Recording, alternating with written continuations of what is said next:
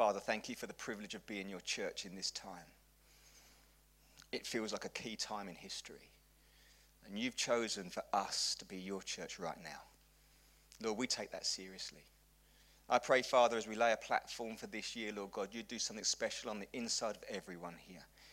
Each of us unique, each of us loved, each of us gifted.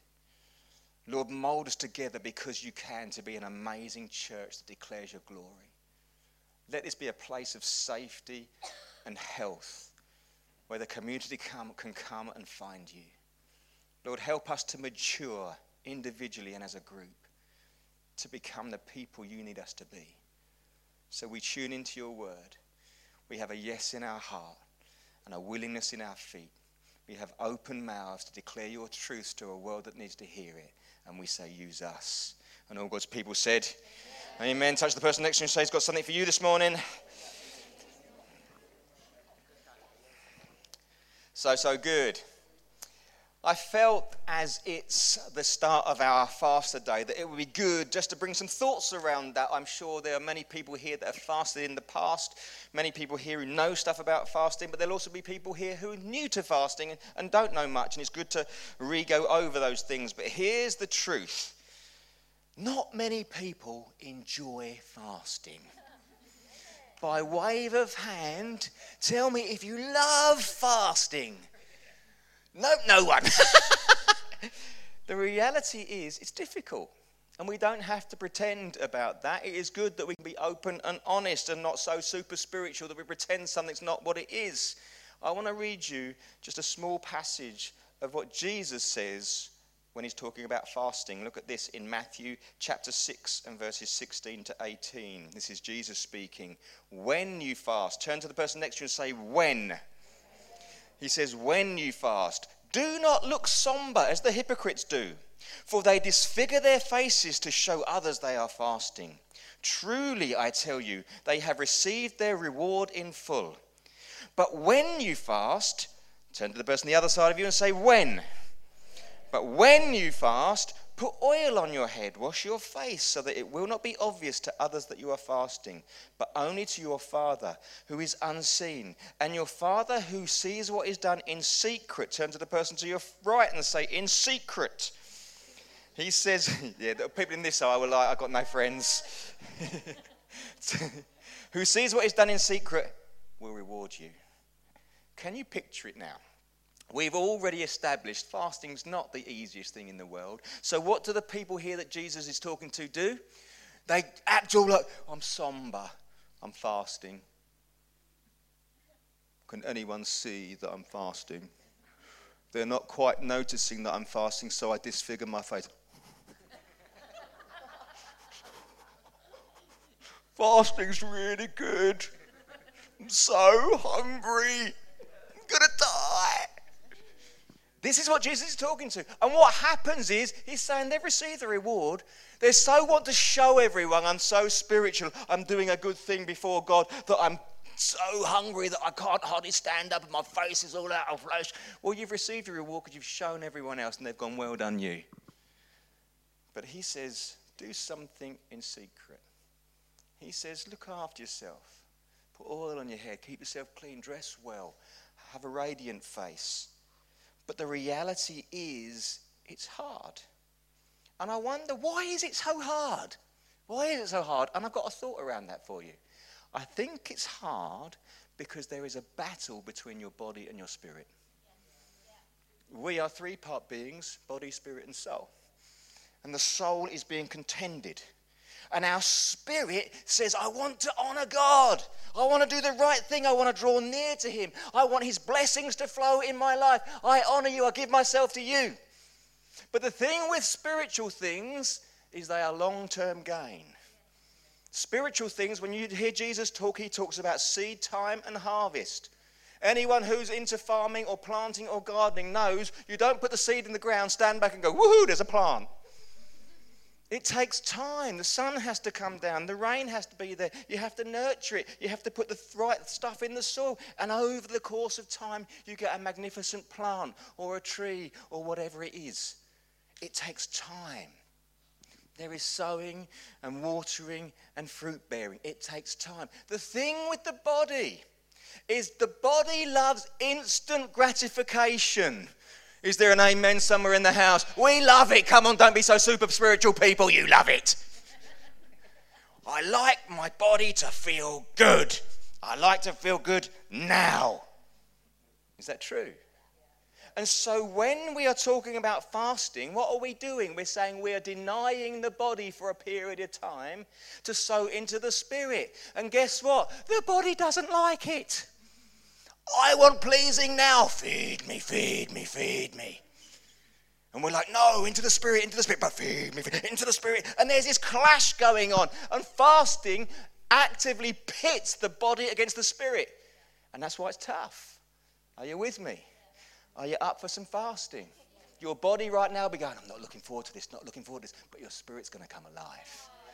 And I love doing this in January because what it's doing is laying a foundation that 2023 might be a great year for you.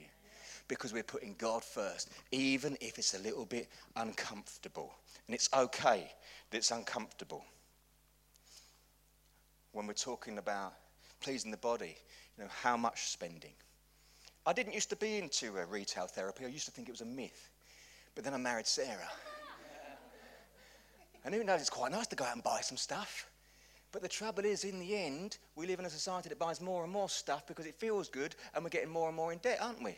We're a society in debt because we want to gratify the body rather than plan ahead. Fortunately, we've overcome that one. How much eating? How much drinking?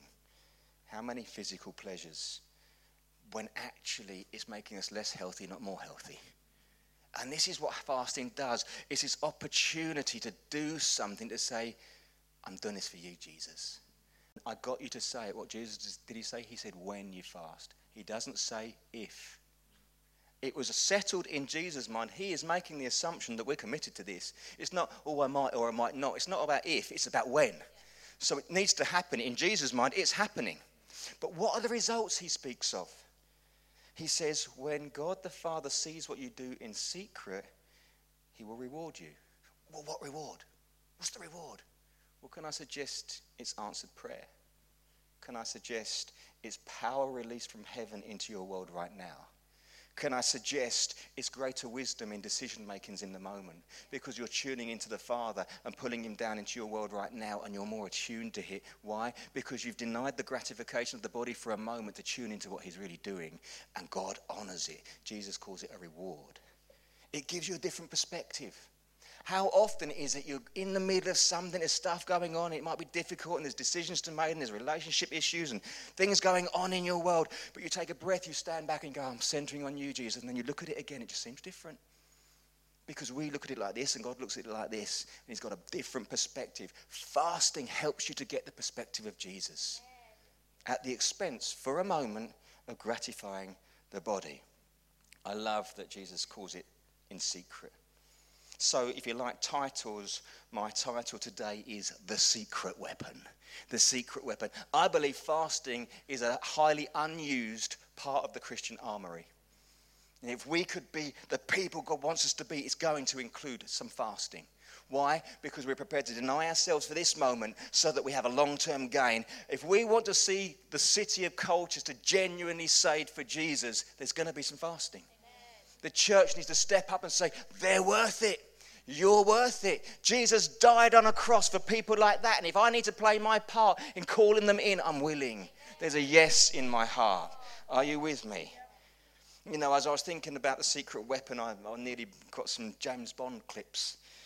But I looked at them, and too many James Bond clips are a bit sexist, really, aren't they?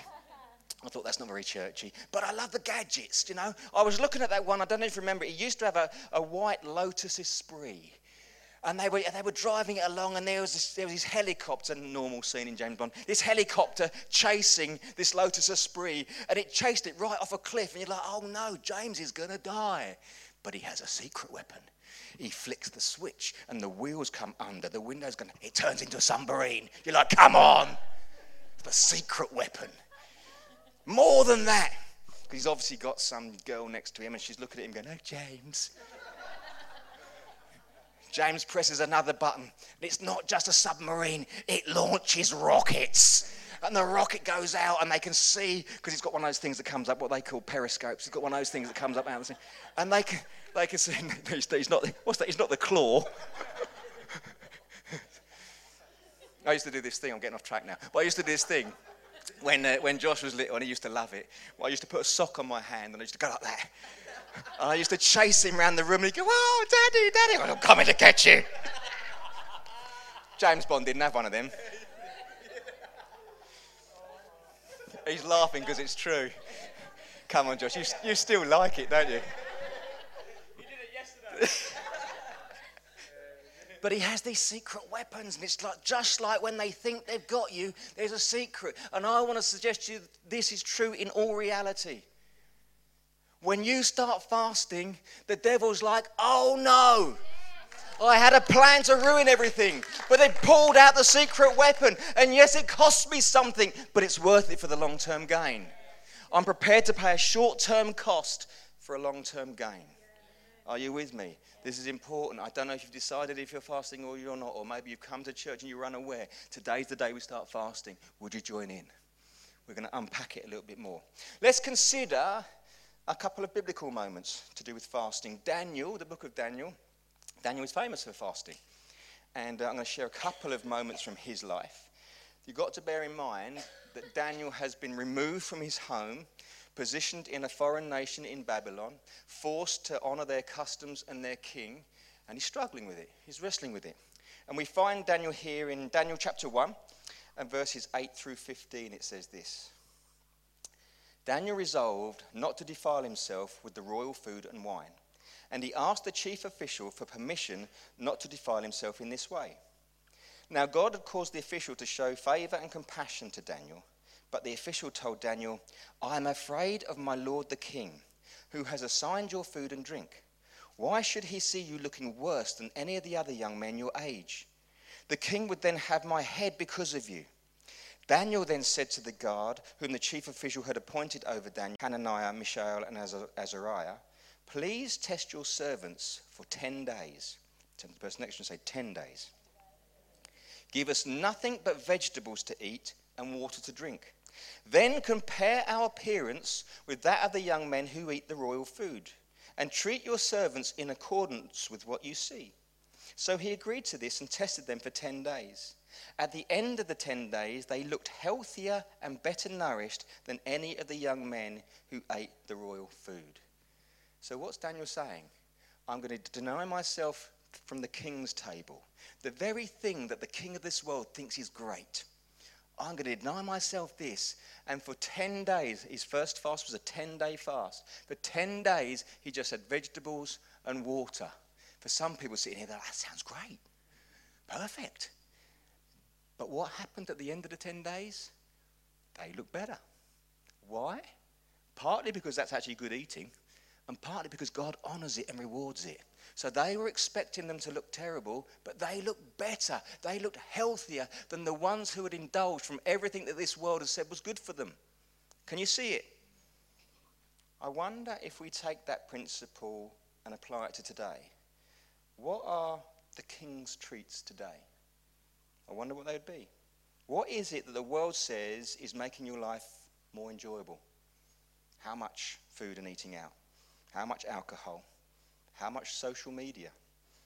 How many clothes? How many habits? How much caffeine? These are the things that are in front of us today. And I'm not saying any of them are bad or any of them are good. I'm asking you questions for you to decide. But I'm saying these are on offer. And at a moment when you say, what am I going to fast? What is it that's actually really good for me and what's not good for me? And am I prepared to make a moment right now rather than just fitting in with what feels like pleasure now at the expense of something that could be very spiritual long term? Are you with me? I love this moment in our year, actually. Don't get me wrong, I find fasting tough too. But I love this because it's a moment to pause, it's a moment to reflect, and it's a moment to reset. I'm sure all of us have formed habits over the years that maybe looking back you think, oh, how have I got into that one? Well, here's your moment. Fast to that thing. Stop. Create a break. Start thinking different, start speaking different, start acting different, create new habits. This could be a special moment for you. Is it time to stop dining for the king's table? And in this instance, it was a 10-day fast. Later on in Daniel's life, we find him here in chapter 10, and they're in a situation where they really need some wisdom. They're up against it. The king's asking questions. They don't really know what to do. And we find Daniel here in chapter 10, verses 2 through 12. At that time, I, Daniel, mourned for 3 weeks. Turn to the person on the other side of you and say, 3 weeks. I ate no choice foods, no meat or wine touched my lips, and I used no lotions at all until the 3 weeks were over. He must have been a bit stinky by then. On the 24th day of the first month, as I was standing on the bank of the great river, the Tigris, I looked up, and there before me was a man dressed in linen, with a belt of fine gold from Uphaz around his waist. His body was like topaz, his face like lightning, his eyes like flaming torches, his arms and legs like the gleam of burnished bronze, and his voice sounded like the sound of the multitude. I, Daniel, was the only one who saw the vision. Those who were with me did not see it, but such terror overwhelmed them that they fled and hid themselves. So I was left alone, gazing at this great vision. I had no strength left. My face turned deathly pale, and I was helpless. Then I heard him speaking, and as I listened to him, I fell into a deep sleep, my face to the ground. A hand touched me and set me trembling on my hands and knees. He said, Daniel, you who are highly esteemed, consider carefully the words I'm about to speak to you, and stand up, for I have now been sent to you. And he said this to me. I stood up trembling. Then he continued, do not be afraid, Daniel. Since the first day that you set your mind to gain understanding and to humble yourself before your God, your words were heard, and I have come in response to them. Here they are, looking for some answers. What does Daniel do? He chooses for 3 weeks, 21 days. This is where the Daniel fast comes from. Those of you that heard the Daniel fast, this is the scripture. For 3 weeks, no choice foods touched my lips. That's the Daniel fast. 3 weeks of no choice foods. That's why we choose to do 3 weeks. It's based on this passage. Now, you can choose what you will or won't do in that time, but Daniel had no choice foods. No meat, no wine, no lotions. That's what he did. And what happened? Everyone else was running around with fear and trembling. But Daniel had peace. And Daniel was the one who was able to decipher what was going on. God gave him a vision. When did the vision come? And I love it there. Let's read it again. Since the first day you set your mind to gain understanding and humble yourself before your God, your words were heard. The moment he started fasting, something changed. Something changed between heaven and earth for Daniel. He got to see the vision. As you read the story, he gets the answers. Sometimes fasting is what you need when you've got to make a big call. Sometimes when you're up against it, you don't know where to turn and what to do, and it's all before you, and everyone else is running scared. You need to stop. Deny yourself something to enhance your spirit and say, God, I need you right now. I believe we've been living in a long time now, where the world is running around in fear and trembling. Obviously, COVID, lockdown, viruses, flus, all these things are happening. But how about the church doesn't run around in fear and trembling, but stops and fasts and say, God, what do you want of us? How can we become part of the solution to this so that Jesus is glorified? That takes some effort. But we need to be a church that are willing to make the effort. Wouldn't it be so amazing if you turned up at church and hordes of people were coming in? Why? Because we're committed to fast, and we're committed to pray, and we're committed to reach out to our city, and people started seeing us the light on the hill we're always supposed to be. Sometimes it takes a pause and a fast. He quieted the noise. I think this is important. So often we're so full of noise and stuff and pleasures and doing things that please us. We just need to quiet and say, Lord, let me hear you again. He quieted the noise so that he could hear God's answer. He heard God's answer. Fasting is a game changer. Another place here in Judges 20, and the picture is this, that the Israelite army, who are super successful, they are God's people. We are God's people. We should be super successful. God blesses us. But it doesn't always go like that. And they were having a moment where the Benjamite army kept beating them. And they were frustrated. They're like, we should be beating these people, but we keep suffering loss. So what did they do? Judges 20, verses 26 through 28. Then all the Israelites, the whole army, went up to Bethel, where they sat weeping before the Lord. Shock, horror. They fasted that day, one day. So we've had a 10-day fast, we've had a 21-day fast, and we've had a one-day fast. The point I'm trying to make is there's lots of different types of fast. All of them appeal to God. They fasted that day until evening and presented burnt offerings and fellowship offerings to the Lord. And the Israelites inquired of the Lord. In those days, the Ark of the Covenant was there, with Phinehas, the son of Eleazar, son of Aaron, ministering before it. They asked, shall we go up again to fight against the Benjamites, our fellow Israelites, or not? The Lord responded, go, for tomorrow I give them into your hands. Here they are suffering loss, continual loss. But rather than run around in terror, rather than throw their toys out the pram, how many of us, God's people, hit a bad moment and start going, flipping God, this is rubbish. I don't even know if I believe in him anymore. It's all rubbish. Never works out for me. We've all been there. But what do? They stop. Yes, they weep for a moment. They've lost friends and family. But they fast one day to get God's attention, to say, we need, in the midst of all this trouble, Lord, we need to hear you. What do we do? And because they fasted, what does it do? It speaks to God. And he says, go tomorrow. You'll get a different result. Now, I don't know where you are suffering defeat in your life. And I think most people do suffer defeat in their life. But I'm asking this question. Is it time to roll out the secret weapon? Come on, that's great. Is it time to fast and pray? Is it time to say, Lord, I'm your child. I believe you love me. It's not working out how I hoped. I need to pause and reset and tune in and say, what do you want of me?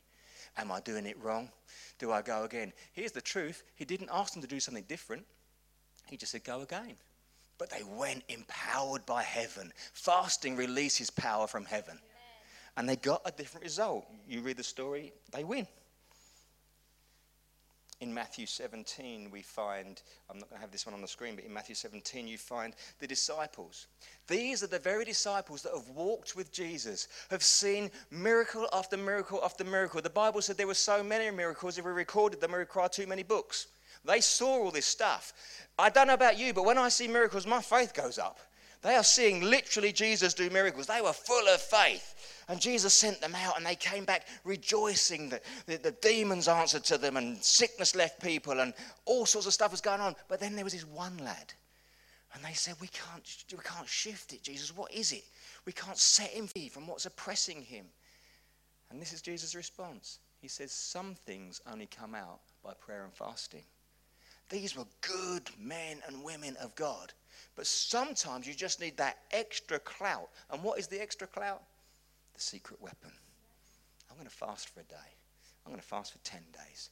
I'm going to fast for 3 weeks. I don't know whatever God puts in your heart in that moment. But I know this. It shifts something. Fasting is a secret weapon. And I wonder whether the church doesn't fast so much just because it's uncomfortable. And it's hard on the old body, and we're like, oh, it's a bit tough. But then we moan and fuss and fight and whine and decide whether God even exists because it doesn't go our way. How about we get real and say, we're going to be the people you asked us to be? Yes. How about we get real and say, I'm prepared to deny myself for the long-term gain. I want to hear your voice. I want to tune into you. I want to be more available. I want to see power from heaven touch earth, and I'm willing to do what it takes. If that means I have to go hungry, so be it. That means I have less coffee, so be it. That means I spend less money. Whatever it would be for you, I don't know. But let's get real about it. I've entitled this next little section, King Belly. Turn to the person next to say, King Belly.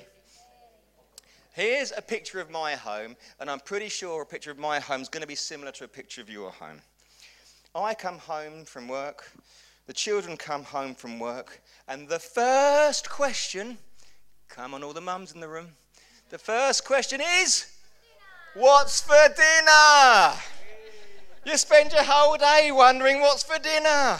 The difficulty my wife has is we all like different things. A round of applause in one moment for my wife who cooks 3 different dinners every day. This is what's hilarious in our house. We've got a relatively new dog, Tilly, who's going to be 1 next month. But Tilly has decided she's not going to eat the lamb version of the meal. Even the dog is fussy. But here's what happens.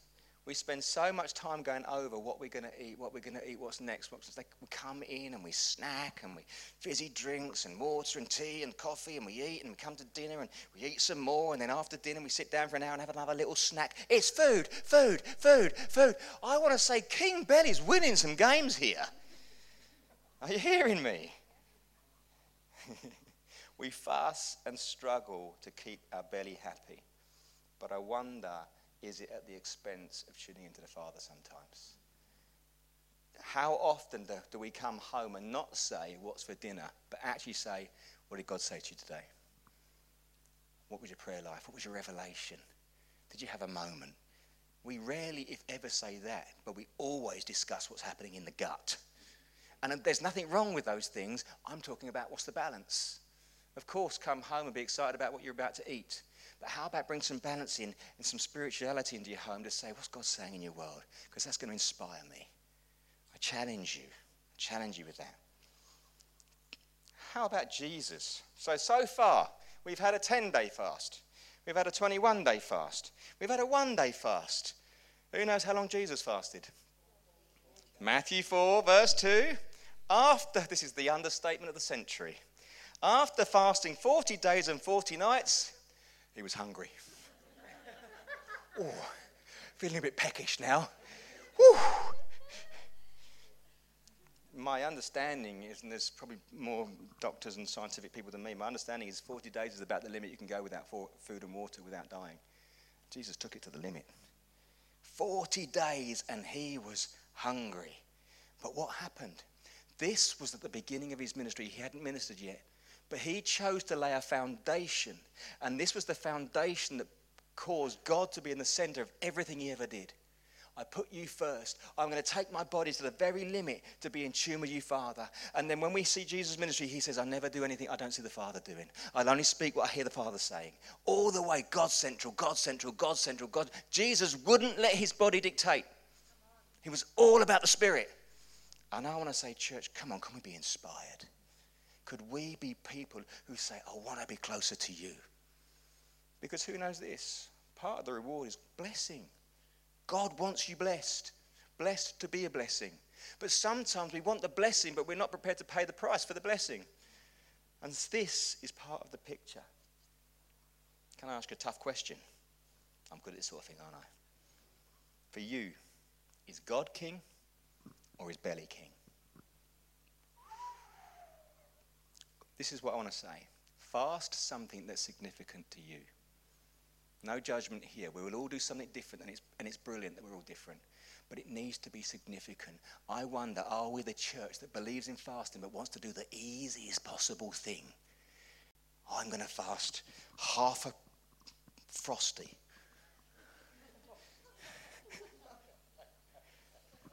I'm going to fast 1 cup of coffee. Great, good for you. But is that going to touch the heart of the Father? All the Frosty lovers, I couldn't do that. Grrr.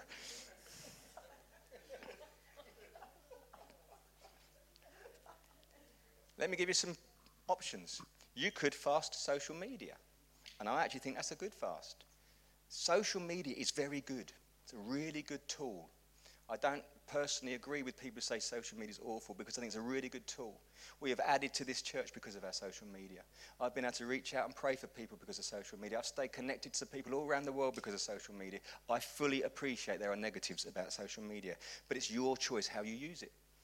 But maybe is social media getting to the point where you're scrolling. You've seen every TikTok video under the sun, and you're going around for the 15th time, and you're still scrolling, laughing at some cat that's falling off the ledge or something. And you've scrolled for 3 hours in a day, but you haven't prayed once. Is the balance wrong somewhere? Maybe somewhere you need to shift it, and maybe the fast is a good reset. I'm not saying social media is wrong. I'm saying, does it take over?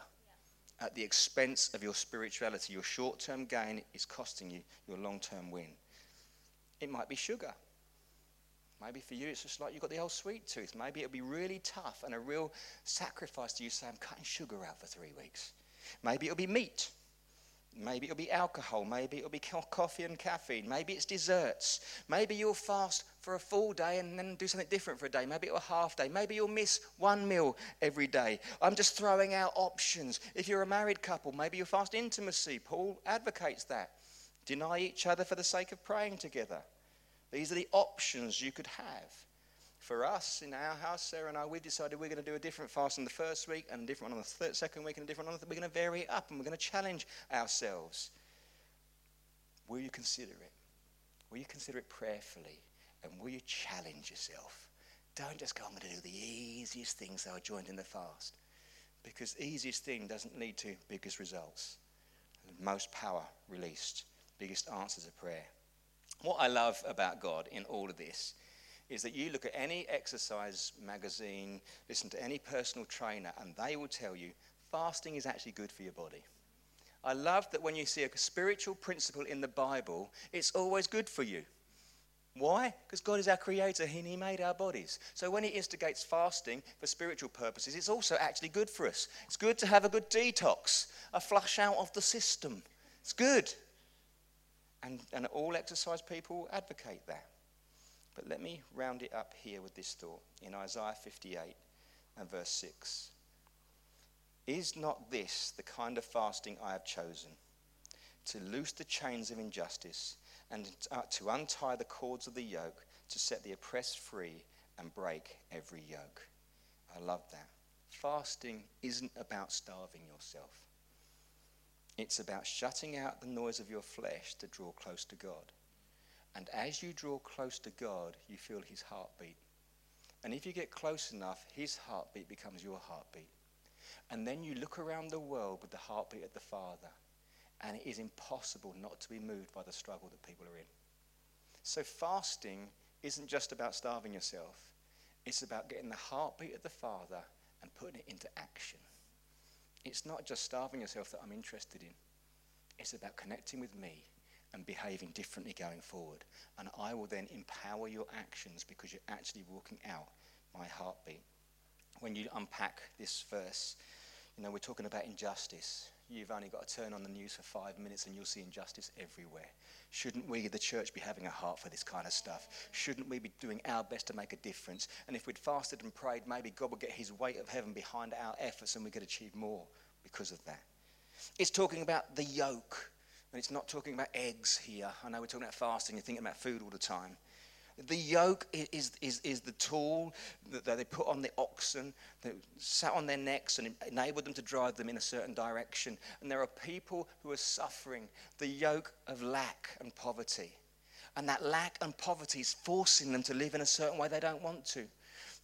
The yoke of slavery and trafficking. The yoke of displacement. People are being forced to live in a way they don't want to. And what does God say? This is what pleases me. Go and help them. Take it off of them. Loosen the cords to help them get free. I want people, because I love them and died for them, to live free and be happy and express themselves. And I want you, my church, to get such a heart for that you can't not get involved. Isn't that the kind of fasting I look for? So as we go on this journey, in week number 3, we've decided as a church we're going to pray for the city.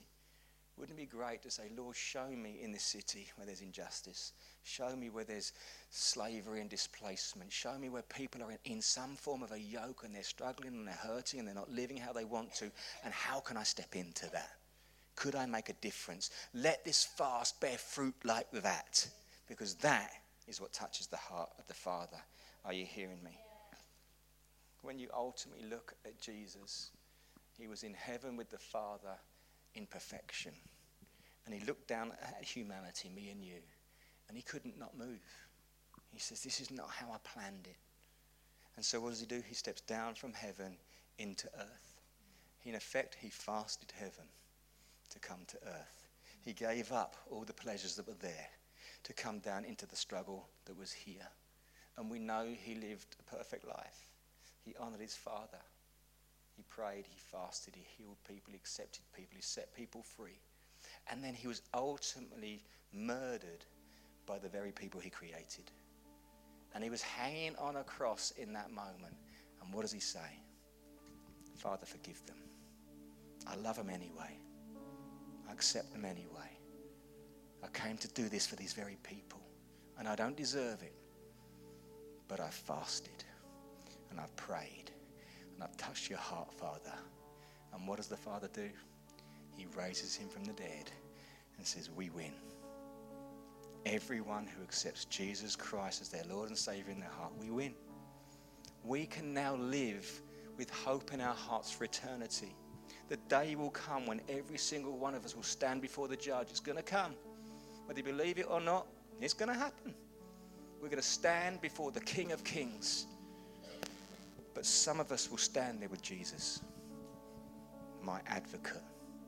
And when I go to sit on my seat of judgment, Jesus is going to step in and say, no, not you, Barry, me. Jesus will sit down in my place. And the Father will look at Jesus and say, acceptable. And Jesus will say, welcome, Barry. I'm not saved because I'm good. I'm saved because he's good. And I love him for that. And now I choose to live my life to honor that. And that creates boundaries for me. So I choose not to use awful language. I choose not to rob and cheat and steal and slander and be horrible to people. I choose to live the best I can, and I don't get it right every day. But I choose to do my best to honor the one who gave up heaven to come to earth for me. So that when I stand before the judge of heaven and hell, of eternity and lack, Jesus is going to sit there for me. And I'm going to give him the biggest flipping hug because I love him. And so if Jesus was prepared to give that up for me, what am I prepared to give up for him? And we're talking 3 weeks of a little bit of bodily discomfort to say, speak to me, Lord. To say, empower me, Lord. To say, give me wisdom, Lord. To say, help me be a little bit more like you, Lord. I'm prepared to deny my body to sow into my spirit. And I'm prepared that it might cost me something. But then when I see this city come into this church and meet you, I believe Jesus is going to stand up and say, well done, well done. Have you ever read in Acts chapter 7 where Stephen is stoned? Jesus rises again from the dead, and the Bible says he is seated at the right hand of the Father. But then Stephen won't back down. When they say you've got to deny Christ, when they say stop preaching like that, he just does it harder. And they literally stone him to death. They pick up rocks and throw them at him until he's dead. And there's a moment just before he goes, and he looks up to heaven and he gets a vision. And his vision is this: Jesus not seated, Jesus standing at the right hand of the Father. And I believe he was so willing to sacrifice whatever it took that Jesus stood. He didn't stay seated. He couldn't stay seated. He stood up and said, yes, I can use that. And actually inspired people. Could me and you live in such a way that Jesus stands up and says, well done, I'm with you. We're going to do this together. And maybe, just maybe, at the start of 2023, a good way to make a step towards that is to commit to a 3-week fast, just like Daniel, and say, I'm challenging my body to sow into my spirit. That in 6 months' time, this church will have grown. Would have had a greater impact in this city, would have loved more people, would have become a bit more like Jesus. I'm trying to say to you, the sacrifice is worth it. Is there an amen? I'd love to pray for you if you wouldn't mind standing.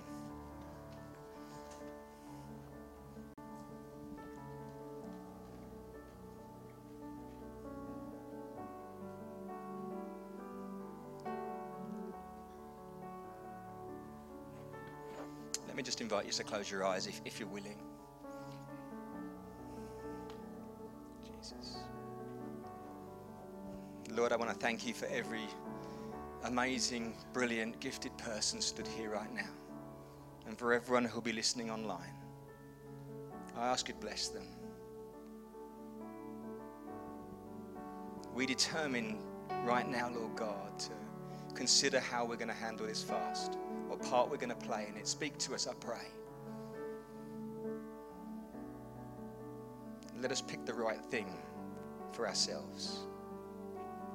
But Lord, I ask that you would speak to us clearly through these next 3 weeks. I ask that people would have testimonies of answered prayer. I pray that faith would arise through these next 3 weeks, that we'd become excited about who we are and who we're called to be, that our spirits would come alive, that you would be cheering us on from heaven. Your word says a great cloud of witnesses is there. Thank you. Let us see people and situations how you see them and behave like that. Stir your church, Lord, I pray. Stir your church, Lord, I pray. Stir your church. You are good people. You are good people.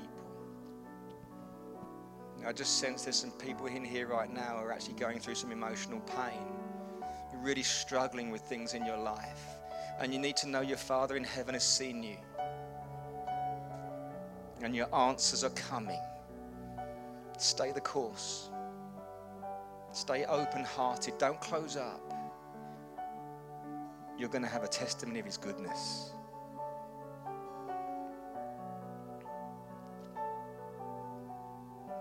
I believe there's people in the room who are tired. Been working so hard, doing so much, juggling so many balls. And I believe the Lord's going to replenish you over these next 3 weeks. He's going to give you so much. You're going to come out of it energized and ready to go and with a zest for life again. Empowered from heaven. Bless you. Just in this holy moment, I want to give everyone an opportunity. Are you right with Jesus? Have you been drifting? It's the day you say, Jesus, at the start of this fast, I get right with you. Be the center again. Maybe you've never committed to Jesus and you're feeling inspired in this moment. It's today for the first time you say, you're welcome here, Jesus. It'll change your world. Just with every eye closed, I wonder if you want to pray a prayer that says, Jesus, be the center of my life. Just give me a wave and we'll pray that together. Thank you, Jesus. Just give me a wave and I'll see your hand and we'll pray. Thank you, Lord. Thank you, Lord. Jesus. Okay. Everyone's good today. I'll always give that opportunity. So, Father, as we go to praise you one more time, I pray you'd be glorified, you'd be honored, that our spirits would come alive, that everyone would be sent away empowered to be your church, empowered to be your representatives here on earth, fully committed to do what it takes to honor you. Amen.